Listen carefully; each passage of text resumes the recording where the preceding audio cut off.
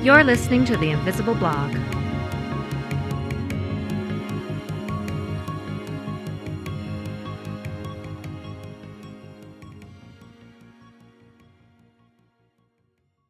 The Beginner's Guide to Shakespeare. Part 1. On the creation of the human being. Why to love Shakespeare. So, before we begin all of this, let's be honest. You hate Shakespeare. Okay, maybe you pretend to like it, or you like certain moments of it, but since it's just you and me, we can admit it. You fucking hate Shakespeare. And why wouldn't you, right? It's boring, largely indecipherable, overrated, and you're pretty sure, like, racist and sexist to boot. And since it's just you and me, I got good news. If you think those things, you are wrong.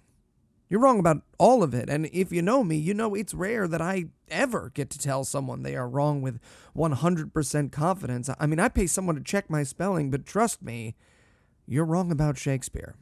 Shakespeare is thrilling, easy enough for children to understand if they learn how to read it properly, largely underrated by the people who read it and some of the people who study it, and woke as fuck.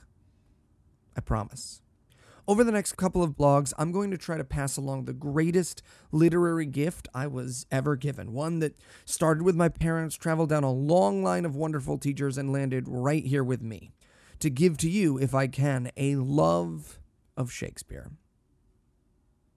So, why should you love Shakespeare? Well, to answer that question, I'm going to ask you one. What makes you human? Your thoughts? Your dreams, your ambitions, your secrets, a little bit of everything, probably.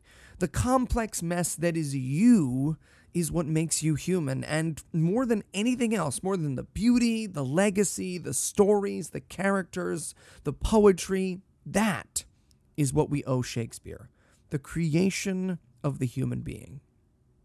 In the introduction to Harold Bloom's masterpiece, Shakespeare, The Invention of the Human, which, by the way, if you read and end up liking these blogs, you should read Shakespeare, The Invention of the Human Being, because, baby, Eli loves Shakespeare, but Shakespeare loves Harold Bloom back. You know what I'm saying? So, in the introduction there, Bloom says, quote, literary character before Shakespeare is relatively unchanging. Women and men are represented as aging and dying, but not as changing because their relationship to themselves, rather than to the god or gods, has changed.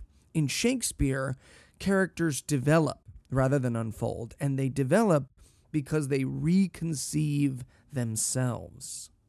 And as impossible as a claim that is to believe, it's true. Take Oedipus Rex, right? A great play, a phenomenal play, but it unfolds.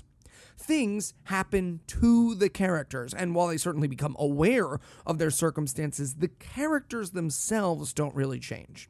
Listen to this monologue. It's toward the end of Oedipus Rex, and you'll see what I mean. At this point in the play, Oedipus's mother is dead, he's been blinded by his own hand, he's exiling himself forever, and he's bemoaning the fate of his children when he says, "O children, where are you? Come here, come to my hands. A brother's hands which turned your father's eyes, those bright eyes you knew once to what you see. A father, seeing nothing, knowing nothing, begetting you from his own source of life. I weep for you. I cannot see your faces. I weep when I think of the bitterness there will be in your lives, how you must live before the world." It's good. Hey, it's great. Honestly, it's great. But it's informational. He weeps. How do we know he weeps? He says he weeps. What does he think, feel, want? We know, because he tells us very plainly it is poetry. It's beautiful poetry, but it's not Shakespeare. For contrast, let's take a much, much shorter passage from Shakespeare. King Lear, an old, fragile, half-mad king, spoiler alert, I guess, enters with his dead daughter in his arms. Howl, howl, howl, howl. Oh, you are men of stones, had I your tongues, and eyes I'd use them so that heaven's vault should crack. She's gone forever. You hear it, right? Lear doesn't tell us he weeps. He weeps. How does he feel? Like he wants to break open heaven with his howling. His howling. And then howling's uncomfortable, right? Even just to listen to. Those 4 howls are awkward and uncomfortable.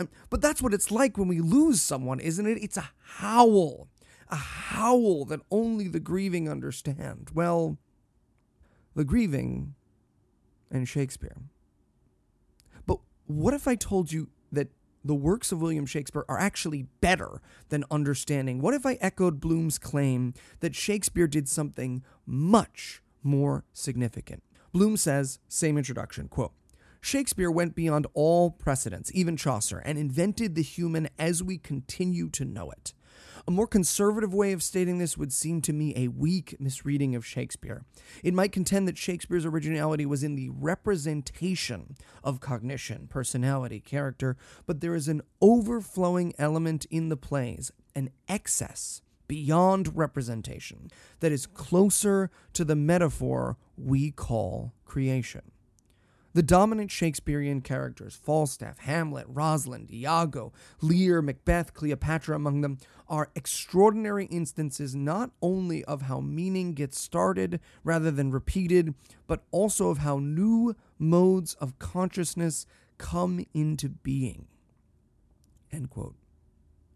So, again, Shakespeare is not just representative, but creative of who we are. Bloom points out later in this same essay that while this seems like a lofty claim for characters we understand to be purely literary, think of Jesus Christ, right? Real or no, accurately quoted or no, millions and millions of Christians and non-Christians alike credit a core part of the creation of who they are as human beings to his words. How many of us would just as freely give credit to the second most quoted figure in literature, Hamlet? How is the question of whether to be or not to be changed when we make the insane claim that William Shakespeare asked it of us first, and we've been asking it of ourselves ever since? If ever there were a time to make grand claims, it is in the light of the bard. So here is my promise to you. If you've never read Shakespeare before, if you've never enjoyed Shakespeare before, follow me down this road. Love like Juliet, rage like Lear, hate like Shylock, and wrestle with the dark like Hamlet with me. Read these super simple love letters to the closest thing to divinity I have ever known, and if I have done my job here, if I even do a fraction of the job others have done for me, I will crack open a door for you to enter that will create your humanity anew.